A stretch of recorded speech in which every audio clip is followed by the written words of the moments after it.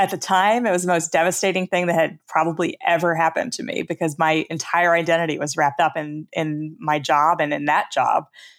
And so I was just absolutely crushed. So getting back to rock bottom, that is a huge rock bottom, right? And if I was writing the story, I mean, that would be it. And that's the point where I would go to rehab and I would get better and I would come back and prove the world wrong and blah, blah, blah. But instead, I went home and I kept drinking. And eventually I did go to rehab again. And it was a really great experience. And I got out and I kept drinking. So it's just not as simple as people like to believe that it is, both in terms of people who write stories about alcoholics and addicts and people who make policy about us, because it is a disease and it cannot be compelled by, this false sense that we're going to hit a rock bottom and then we're going to get it, because that doesn't by and large happen.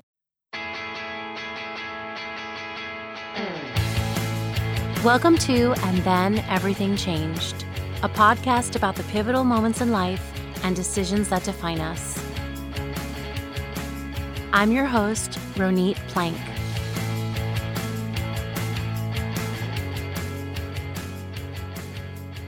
Today, my guest is Erica C. Barnett, an award-winning political reporter who covers addiction, housing, poverty, and drug policy at her blog, The C is for Crank. Her new book is Quitter, a memoir of drinking, relapse, and recovery. Welcome, Erica. Thank you. I'm so glad to have you here, especially during this pandemic. When we first talked months ago, you had plans to go to Europe. Europe. Do you remember? Yeah. Oh, I vaguely do. Yes. And instead, it's just been, days and days and days of working, the days bleeding into each other. Weekends no longer exist. And now I'm hoping for maybe Europe in December. Okay. Oh, wow. December. I have friends who are hoping for late summer, but are you just deciding to cut your losses? I don't want to break the bad news to your friends, but it just seems incredibly unlikely to me right now, just given What that. if I was my friend and I was using my friends as a mask and I'm actually going in late August? So you just broke it. Oh, no. To me. No, I'm kidding. I'm joking. I just thought of that because, no, it's true. Because I've been doing this kind of casual polling of people. And I think you're right about that.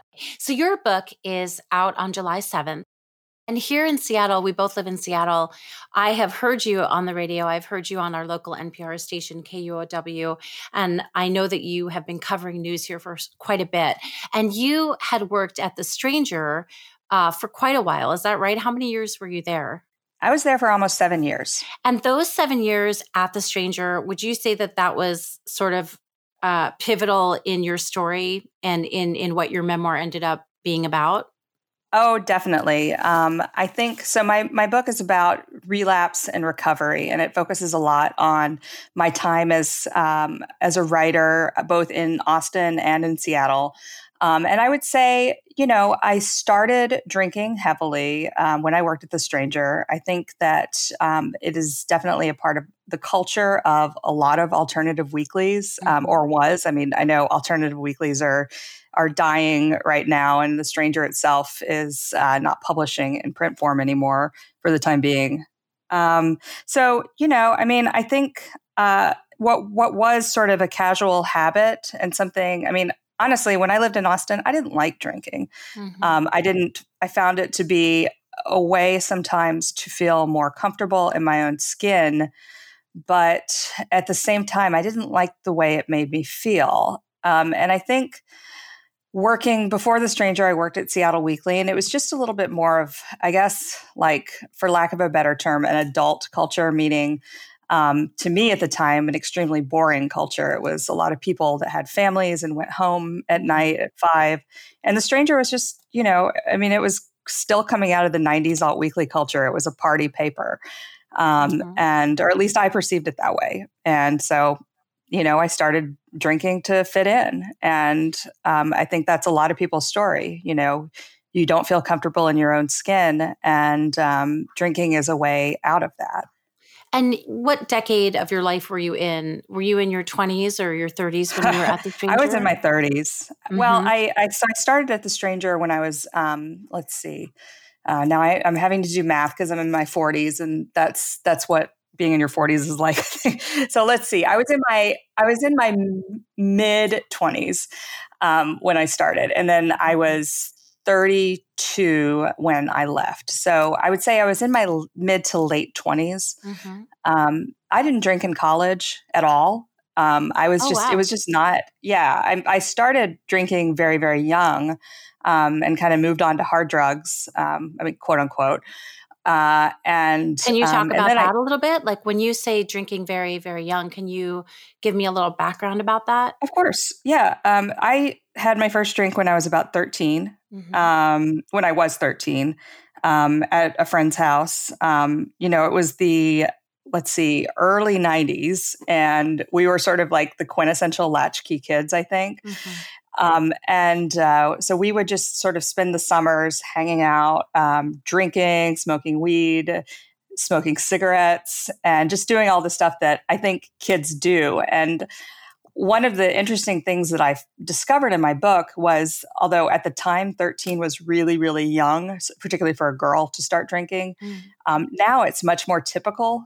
And I was a little surprised by that, because I thought I was like such a badass, drinking at such a, I was so cool and I was so ahead of all my friends. And of course now, kids just get to those milestones so much earlier. So I drank as a kid pretty young. And who were you drinking with? I assume, like, were your peers in drinking? Oh, my dirtbag friends. Were they 13 too? Oh yeah. Okay. Dirtbag friends. Go on. Yeah. I would say 13 to 16. We were all kind of, I talk in the book, I was very much attracted to kind of burnouty, druggy type people. And I don't mean to denigrate that, because I was absolutely one of them. I just happened to be good in school, so it never really affected me. But I moved on to smoking pot and doing acid, LSD, like all the time. And that was really my drug of choice. So when I say hard drugs, there's been a lot of research into LSD and other hallucinogens. I don't really consider them quote unquote hard drugs because I don't consider them addictive. But that said, they are highly illegal. So that's what I was into as a kid. And then that's in pretty college, young to do that, like a lot. Yeah, it's pretty young. That was all through high school until I was about 16. When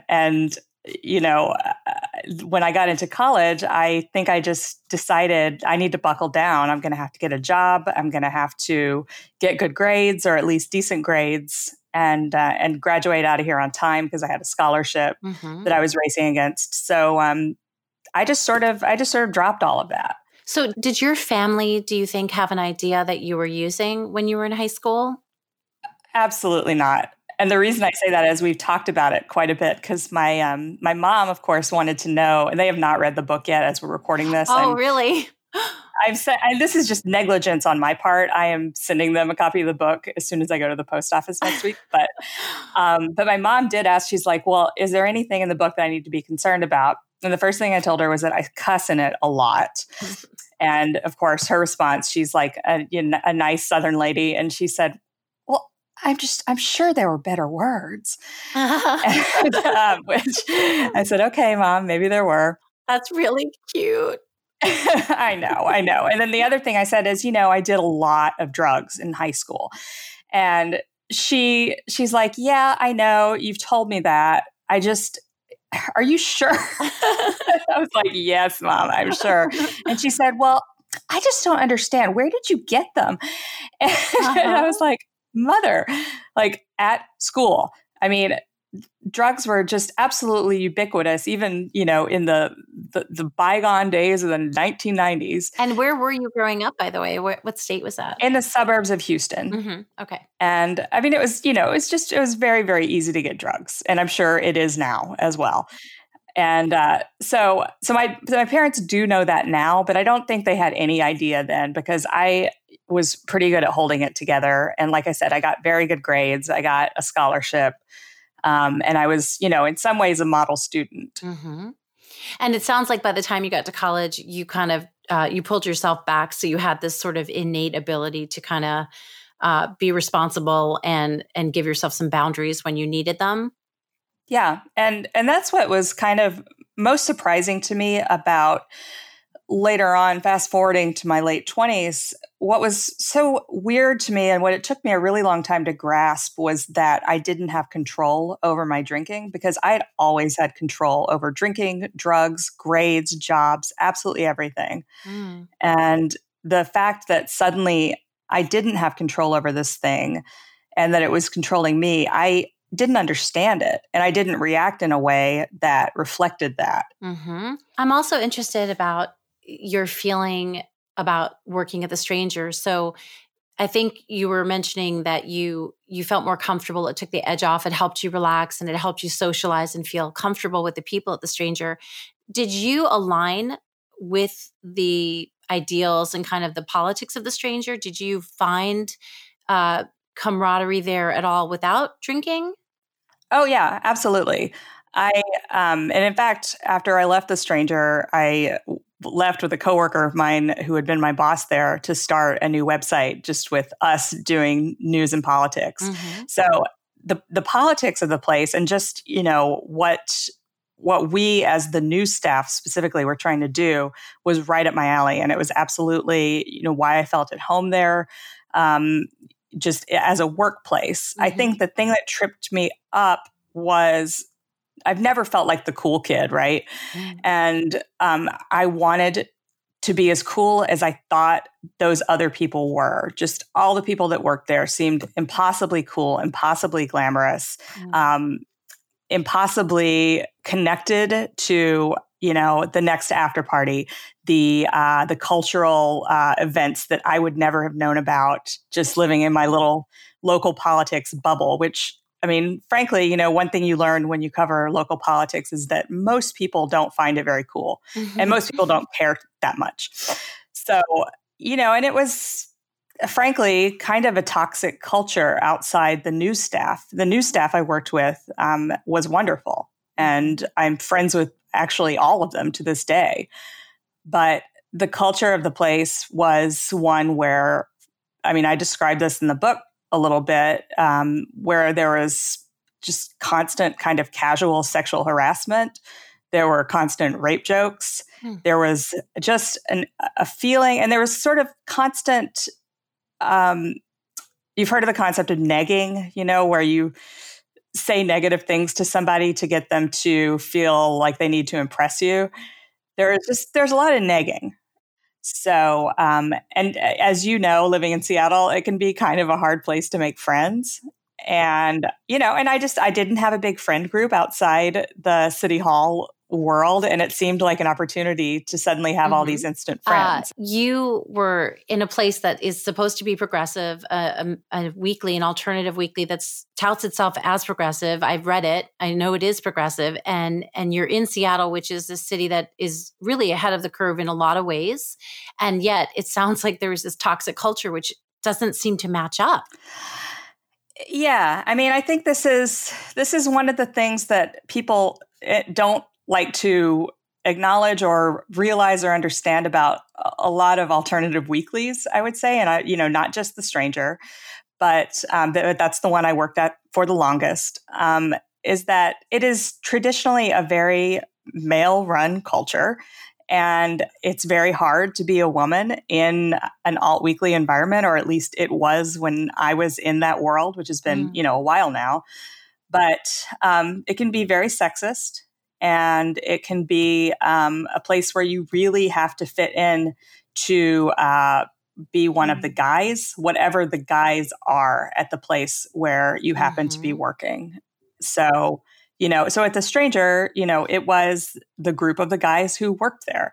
And I'm not, going to name any names or anything, but there's definitely a reality of misogyny with people who are progressive in other ways. Just look at the Bernie campaign. This is not a big secret, but the fact that it happens inside of a newsroom and a publication that professes all these progressive ideals and even professes feminist ideals, I think is kind of shocking to some people who've just never been inside that culture. It is very surprising to me, because that to me seems like that would be the counterculture you would go to protect yourself from the patriarchy, and from that kind of misogyny. And so I think it's a really important point to make. And I give a couple of examples of this in my book. But here's one that I can't remember if it's in the book or not. But I mean, there was a lot of like casual porn being played, like, for example, when the Paris Hilton sex tape came out, there was sort of an implied, like, let's all go watch this because it's funny. And I thought so too. I mean, and this has been the case at every alt weekly I worked at. So again, it's not just The Stranger. You try to fit in. I mean, at the place I worked at before I moved to Seattle, there was just this culture of everybody stops working on production night for a couple of hours so that all the guys can go out and get high in the yard. And I just remember it was me and my, fellow female news editor sitting around just waiting for the guys to come back. Mm-hmm. So they definitely set the tone and called the shots. For sure. And that's been the case at every publication I've ever worked at until I set out on my own and started a website with my coworker from The Stranger. And that's when it really changed. What was that website? It was called Publicola. And it was a state and news politics website. It's now defunct. It got bought by a magazine that has since, disinvested in politics, I would say. So here you are, you're working at The Stranger, you're describing the kind of environment you were working in and what you were basically living every day. Where did the alcohol begin to get out of control? Do you know when you realized, boy, I would say, I mean, this isn't a pinpoint of the moment when I realized, but it is the moment when I thought I have to do something. And that was in 2008 when I was living with a guy and he also drank very heavily and we were getting in all these crazy fights. And I was just doing things like staying out all night, not because I was doing anything, but because I was just wandering around drinking or passed out somewhere. And like you would think, like, those are obvious red flags. But again, I was in very, very deep denial that this was even a possibility. And so at that point in 2008, I decided to go to detox, which I thought was basically all you needed to do because I knew that it was dangerous to try to detox without medical supervision. But what I didn't know is that you really do have to do a lot of work after that. And I know that to me today, that sounds very silly. It sounds very obvious. But at the time, I thought all I needed was just a clean break. And once I had that clean break, I wouldn't feel sick anymore when I stopped drinking, which was becoming a problem.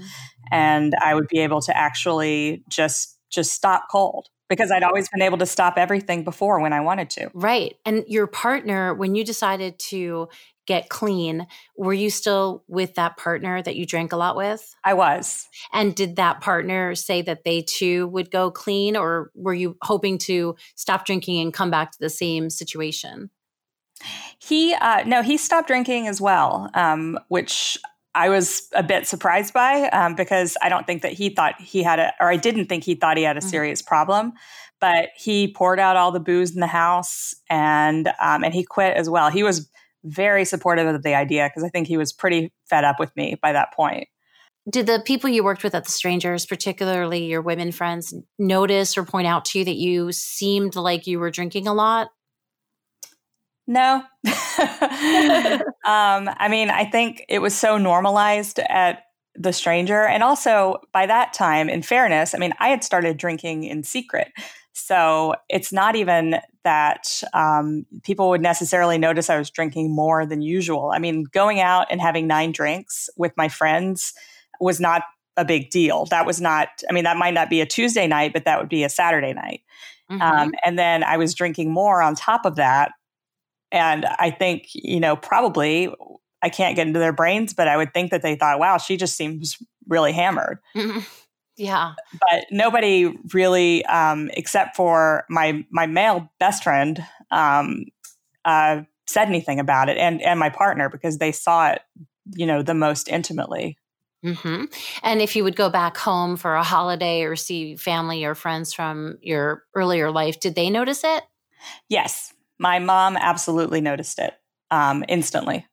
I mean, hmm she just has a BS detector that you wouldn't believe. I mean, despite what I was saying earlier about her not knowing about the drugs, I think the difference as an adult is just, the severity, the degree. I wasn't in control of it. hmm And I mean, I remember she busted me one time when I can't remember exactly what year this was, but it was pretty early on when I came home for a visit and I was drinking. And she said, and I thought I was hiding it really well. hmm And she said, "So how long have you been drinking again?" And I got so mad. I was just furious that she would accuse me of something that was so true. Um, How dare she? how dare she? I mean, I was furious. And and this happened more than once. I mean, things like this. And one time I aborted a trip. I mean, I went home early because I was so mad. hmm How long was this phase of your drinking? Because you mentioned that you got clean, and I'm assuming that means that you did do the relapse because that's part of your memoir's Yeah. title. So, how long were you, like in some like really brief strokes? How long do you think you had the major problem the first time, and then how long were you quote clean? I mean, it wasn't more than a few months. hmm It was never more than a few months at a time. And then I would say it went on from, I don't know, 2008. You could maybe date it even to earlier, 2007, until 2014, the beginning of 2015, which is when I stopped drinking and have not had a drink or used drugs, although I didn't use drugs really anyway, but, haven't had a casual puff of pot since. Okay, so then the time that you thought that you were good to go and going to stop drinking, how did you end that phase and begin drinking again? Unlike other relapses, I remember this one really vividly because it was the first time, I guess. And I worked at the Stranger near a liquor store, it's very close to a liquor store. And so I was walking to meet my partner at the time, and I just thought, you know what? I deserve this. And I walked in and I bought a couple, maybe three little bottles of tequila, and I downed them in an alley, and I chewed some gum, and I went out to meet him, and he immediately smelled it on me. And I kind of had the same reaction I had with my mom, which was, "How dare you accuse me?" And and of course he was right, but I what it was it was, "How dare you accuse me of not being honest?" Not Mm, even, "How dare you accuse me of drinking?" Because obviously I'm an alcoholic. I just went to detox for alcoholism, but mhm, it just felt like such an affront, even though of course he was absolutely right. mhm. Is it because you didn't want to really see yourself that way? Is it because you had an idea of what alcoholics were like and you didn't feel like that was you? Yeah, I mean, I had always been able to control everything. I mean, every aspect of my life, I had felt very successful in controlling. And this was just outside my experience. And so it couldn't be true. It was Mhm, just, it wasn't even that I had a disparaging idea of what alcoholics, quote unquote, were. It was just, I'm not one of them. I mean, mhm, obviously, mhm. because I am a person who has it in control. So when you think back now in hindsight, do you have any sense of what triggered you that day to go get the tequila? Was there anything that was inciting for that? I mean, triggers are such an interesting concept in addiction. I think, and I think kind of a problematic concept, because if I had to identify a trigger, I would say it was really beautiful that day. And it was like this gorgeous, I believe autumn day is how I'm remembering it.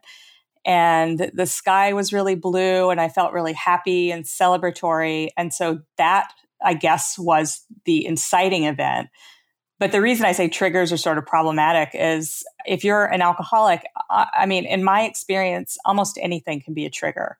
You can feel bored. You can feel happy. You can feel really sad and want to medicate yourself for that. I mean, it because it's a brain disease that has an actual, physical and chemical component to it. I think it's a little dangerous to say these are the triggers that I need to avoid if then you're going to say, and then I'm good. Because for me, every time I relapsed, it was nothing. I mean, it was, I'm walking through the grocery store and, oh, hey, look, I forgot there was a whole alcohol aisle there, a wine aisle, or later on they started selling liquor in grocery store. So, yeah, right, the liquor aisle. I guess I'll just drop some vodka into the basket, and you don't even think about it, or at least I didn't. Do you think that the idea that you were sort of a late bloomer, which I know you've described yourself as before, a late bloomer to this kind of alcoholism, it was such a strange thing that was part of you that it was hard to accept as well? Yeah, I think that's perceptive. I think I felt like I was a really successful person in a lot of ways. I had really, I wanted to work at alt weeklies since I was probably in high school. I'd wanted to be a journalist since I was much younger. Done that. Wanted to get out of Texas. Done that. Had pretty successful relationships, had friendships. Just everything seemed to have fallen into place. And so, and this is one area where I do think I fell into a bit of stereotyping of people with addiction, is that I thought, well, I'm good. Like, I am here. I'm a fully formed adult. It is impossible for someone to become an addict. It would have happened by now. Mm-hmm. And because I did used to drink, and I was the kind of person when I lived in Austin and I would go to events, I would literally dump my drink out in a plant if nobody was looking, because I didn't like drinking. And I did that many times. So I just thought I was exempt. Uh-huh. And I know that in an earlier conversation, I'd asked you about your rock bottom moment. And I think you said there really wasn't a rock bottom. No, there were many. And I think that rock bottom is a dangerous concept too, both for political reasons, because I think people want to make policy based on the idea that people just need to be compelled to hit their rock bottom and then they'll get it and get better. But also because ultimately the only rock bottom you can hit is death. And for me, there were lots of events that anyone external would look at them and say, oh, obviously that was her rock bottom. I mean, I was down at the corner of Rainier and Henderson, which was not a very safe spot at that time. And I had been on the bus, and they kicked me off the bus because it was the end of the night, and I'm sitting there, and I was miles away from my home. I could barely walk, and so I hitchhiked to my house with a random man. And like, is that a rock bottom? I mean, it should be, but I drank for years after that. And when I finally decided to stop drinking, it wasn't, I mean, I lost my job. I should mention that, I got fired from my job. Yeah. Talk about like the last weeks before, things really ended with drinking for you. Yeah. And this was the hardest part of the book to write in some ways, although there were harder parts as well, just talking about the impact that it had on my friends and family. But, I had already gone to rehab once, and my work approved of that. And I had come back and I had relapsed. And it was very, very obvious to everyone that I was drinking on the job and that I was coming in drunk. And so I think the writing had been on the wall for a while. I went to detox again at another place. This was probably the fourth or fifth time I'd been to detox by now. And I was taken to detox by a couple of people I worked with who are in recovery. And I remember, and one of them was, I'm not sure she was at the time, but later became the publisher of the paper, or of the magazine that had bought Publicola. Mm-hmm. So she, and I remember we were in the car and I kept saying, I just don't want to lose my job. I just don't want to lose my job. And she didn't say anything. But then I came back in, and a few days or weeks into that, probably days, I passed out in the bathroom and was found by someone who worked there who I didn't know. And after that, a couple days later, I got called in. The following Monday, I got called in to my boss's office, and he fired me. And I was so confused because I had never been fired from anything in my life. I mean, I had never even been laid off. And so again, this just like was so far outside my experience of things that could happen to me that I just thought, what? Like, I argued with them. I was like, well, what if we did this? What if we did this? What if I go to rehab for 6 months and come back, and then I'm on probation and blah, blah, blah, blah, blah. But, they didn't choose to go with any of my options. So yeah, it was devastating. I mean, it was like, at the time, it was the most devastating thing that had probably ever happened to me because my entire identity was wrapped up in my job and in that job. And so I was just absolutely crushed. So getting back to rock bottom, that is a huge rock bottom, right? And if I was writing the story, I mean, that would be it. And that's the point where I would go to rehab and I would get better and I would come back and prove the world wrong and blah, blah, blah. But instead, I went home and I kept drinking. And eventually I did go to rehab again. And it was a really great experience. And I got out and I kept drinking. Oh, wow. So it's just not as simple as people like to believe that it is, both in terms of people who write stories about alcoholics and addicts and people who make policy about us, because it is a disease and it cannot be compelled by, this false sense that we're going to hit a rock bottom and then we're going to get it, because that doesn't by and large happen. It does happen for some people, but I think a lot of that narrative is sort of concocted post facto by people who want a clean story, or just made up by people who don't know what they're talking about because they've never lived through it. Mm-hmm. So you're unemployed and you're out of rehab and you're drinking again. Do you have a partner at this time? Not then. Nope. I had been dating an ex-boyfriend who I had moved out to Seattle with originally. But even he was a tremendously patient person and a very loving person. And even he was just like, I cannot do this anymore because I was chaos. So no, I was by myself. I was staying in a little apartment pretty close to where my previous partner that I lived with lived. And I was just basically drinking, riding the bus, going to the food bank. And that was my life. Did anyone check in on you? Yeah. My very closest friends, were still coming by from time to time just to see how I was doing, which of course was terrible. But yeah, people were very concerned. I mean, I had an ex-boyfriend who I hadn't spoken to in a very, very long time who came by just to see if I was dead. And that was actually, yeah, I mean, that could have been a wake-up call, right? But it wasn't. And the wake-up call, and I don't know where you want to go from here, but I can talk about what actually happened. And yeah. Please do. So the wake-up call, quote unquote, just kind of came one morning when I got up and I thought, well, it's another day. And I guess what I'm going to do is what I do every day, which is go out and get something to drink, because I was at the point where I was, having hallucinations and getting very, very sick if I didn't have alcohol right away. And that is an absolutely horrible experience to have every day. And I was, I mean, this has been going on for, at that point, months and months and months.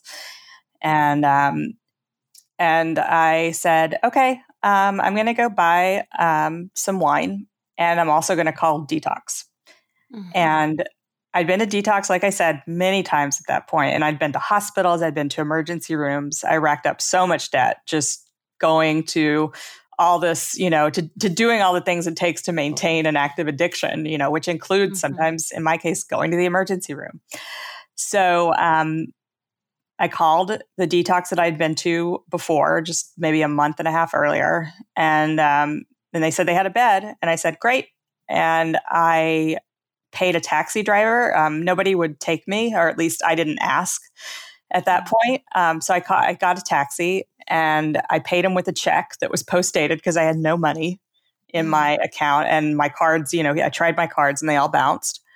And I went to detox for 5 days, and I stayed there for as long as they would let me. And when I got out, I didn't drink again. And I can't tell you why. It just happens. And that's how I think it happens for everybody, even if the precipitating event is they went to jail or, they were physically taken away from alcohol for a little while. The thing that actually gets you to stop, and to stop when you have control over your own life and you can actually make a decision to drink or to not drink, it's totally, in my experience, it's unknowable. It's just, you have that moment of clarity and then it happens. Mm-hmm. And you're sober. Yeah.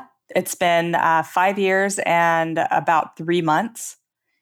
It's been 5 years and about 3 months. And what was really surprising to me about sobriety for me, and I know this isn't true for everyone, but for me, everything just got so much better right away.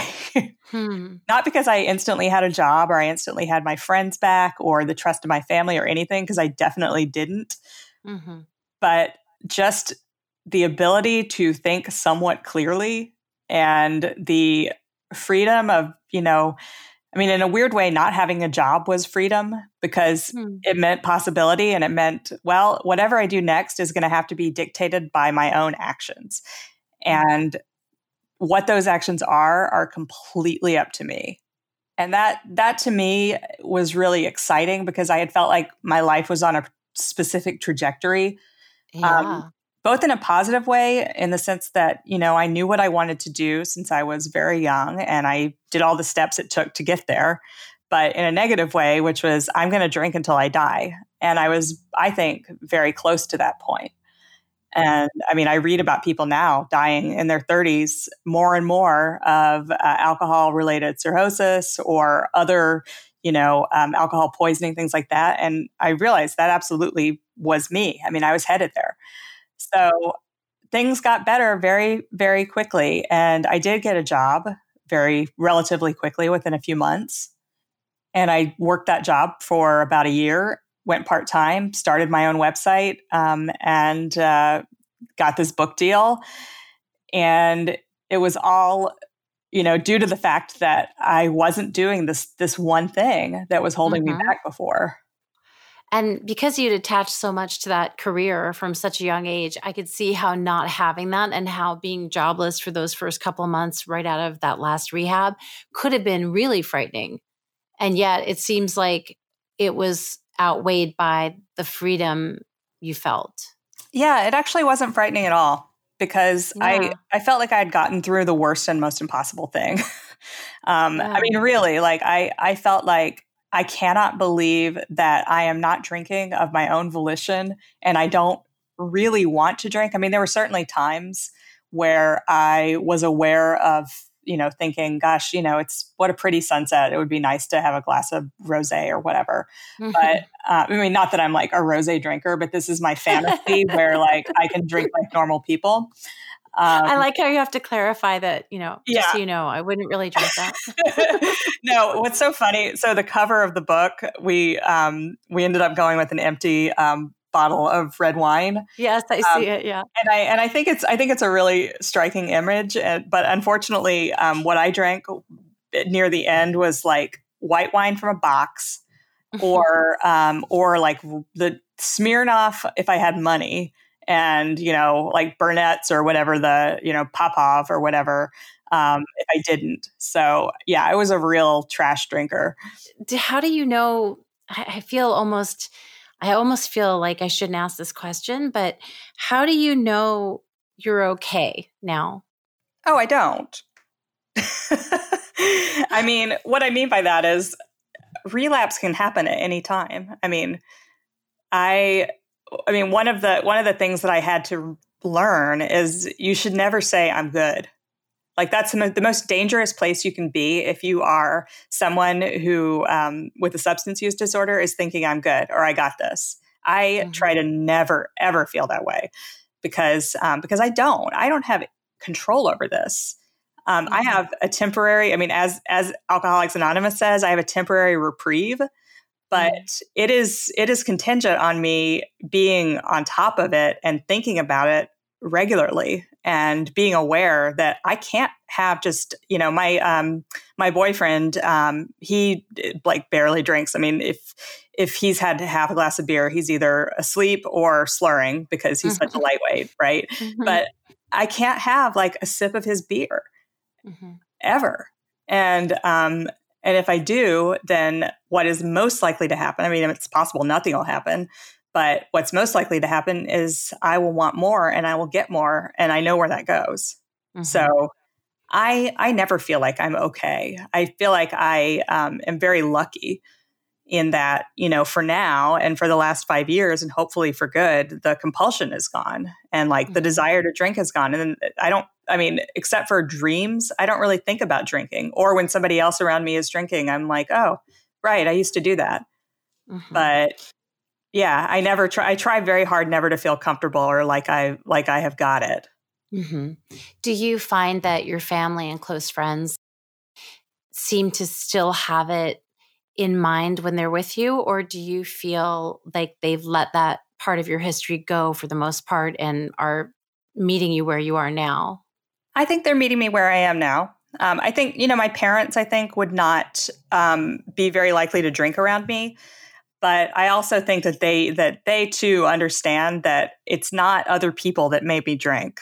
It's not other people around me. It's not other people's actions. It's not whether somebody else is, it's not whether it's a sober wedding or not that we're all at.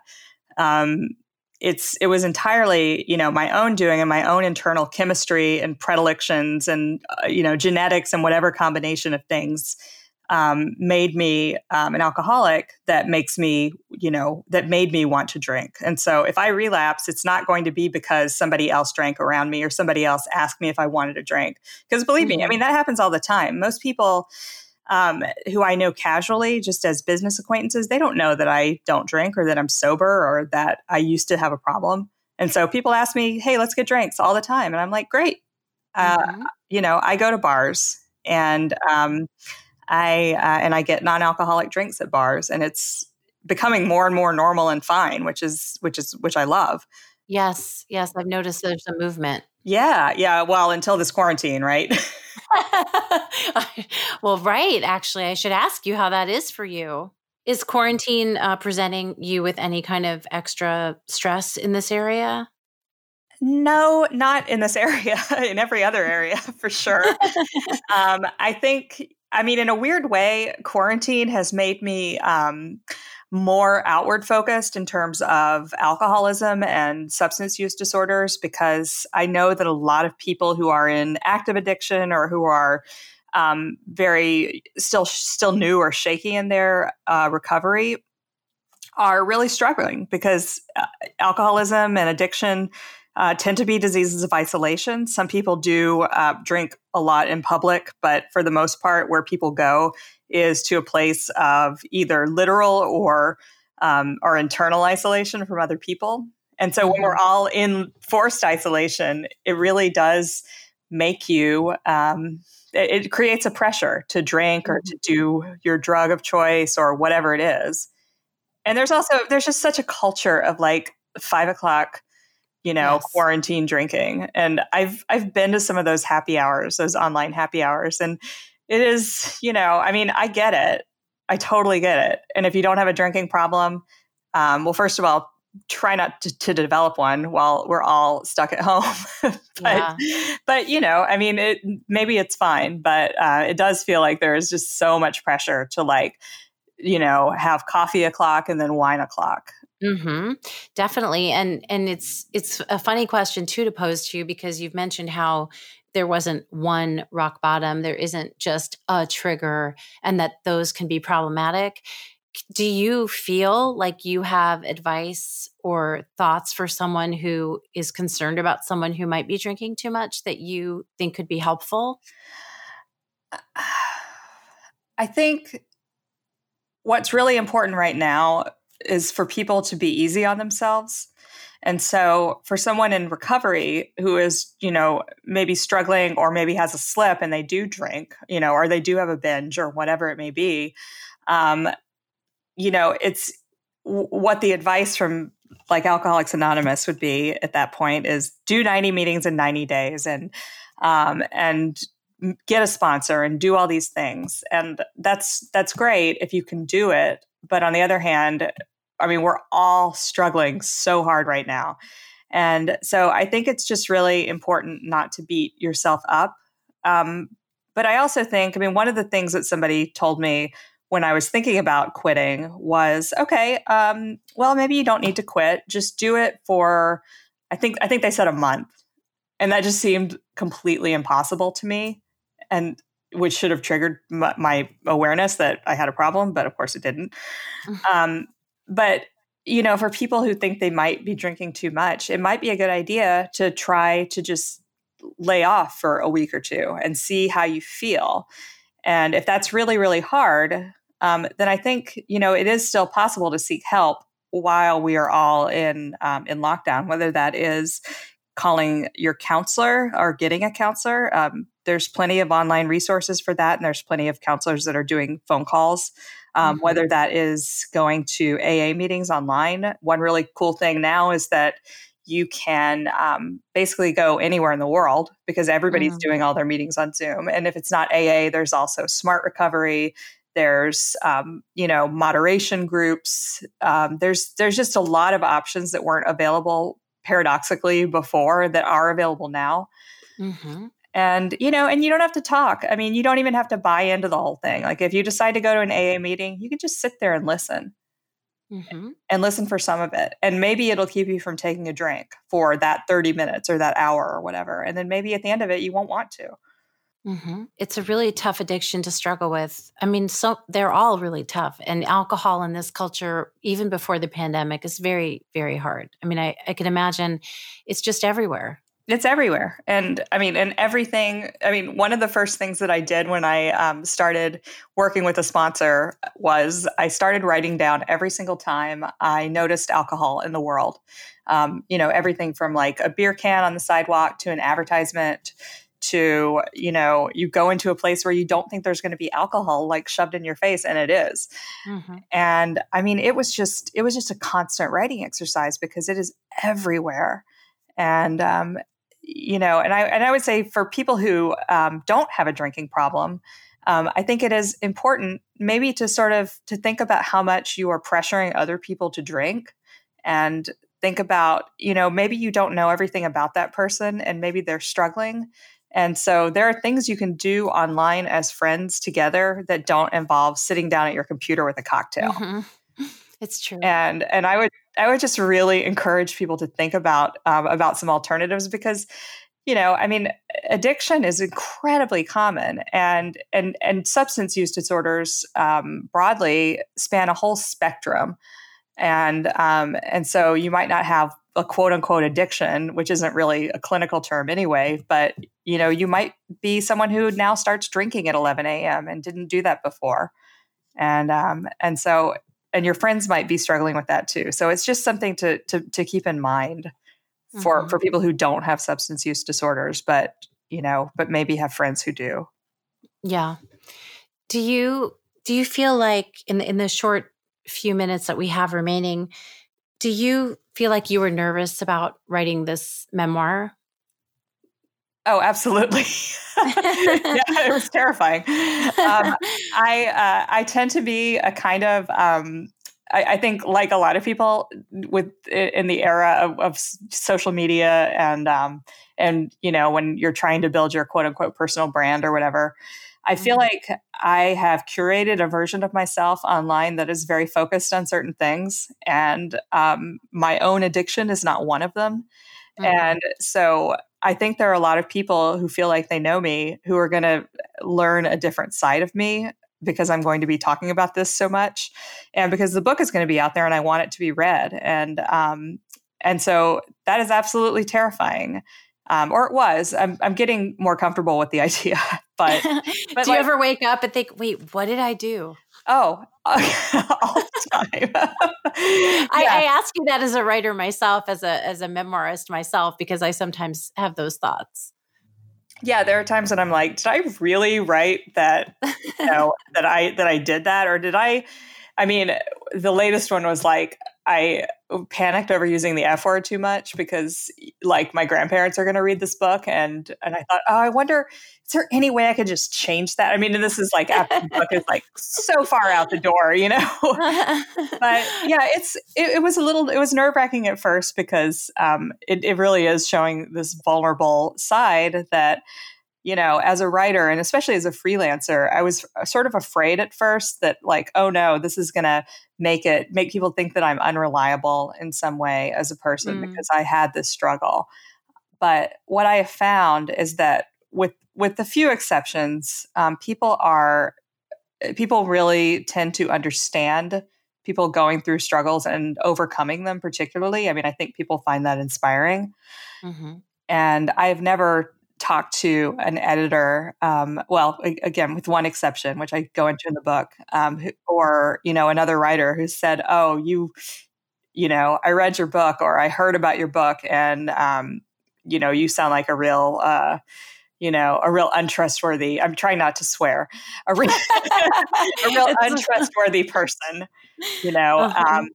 it's just all my worst fears. And, and I do tend to catastrophize, but all my worst fears have not come to pass. And so I'm just going to keep having faith that they won't. And if they do, I mean, what's the worst that could happen? I've already been through about the worst. I mean, I hope one of the worst struggles I will ever have to go through in my life. So I can handle a little criticism.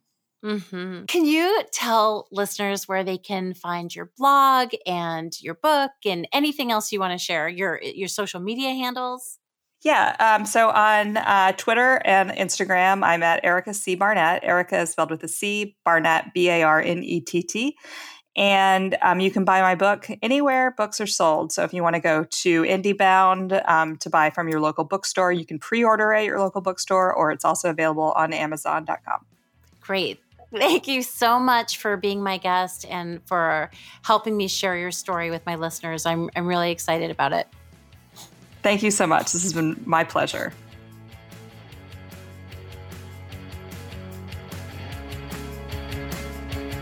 Thanks for listening to And Then Everything Changed. For more on this episode and other interviews you might like, please visit atecpodcast.com. You can also find And Then Everything Changed on Facebook, Twitter, and Instagram. And if you like this podcast, please do share it with your friends and take a minute and rate and review so that others can hear these stories too. Thanks for listening.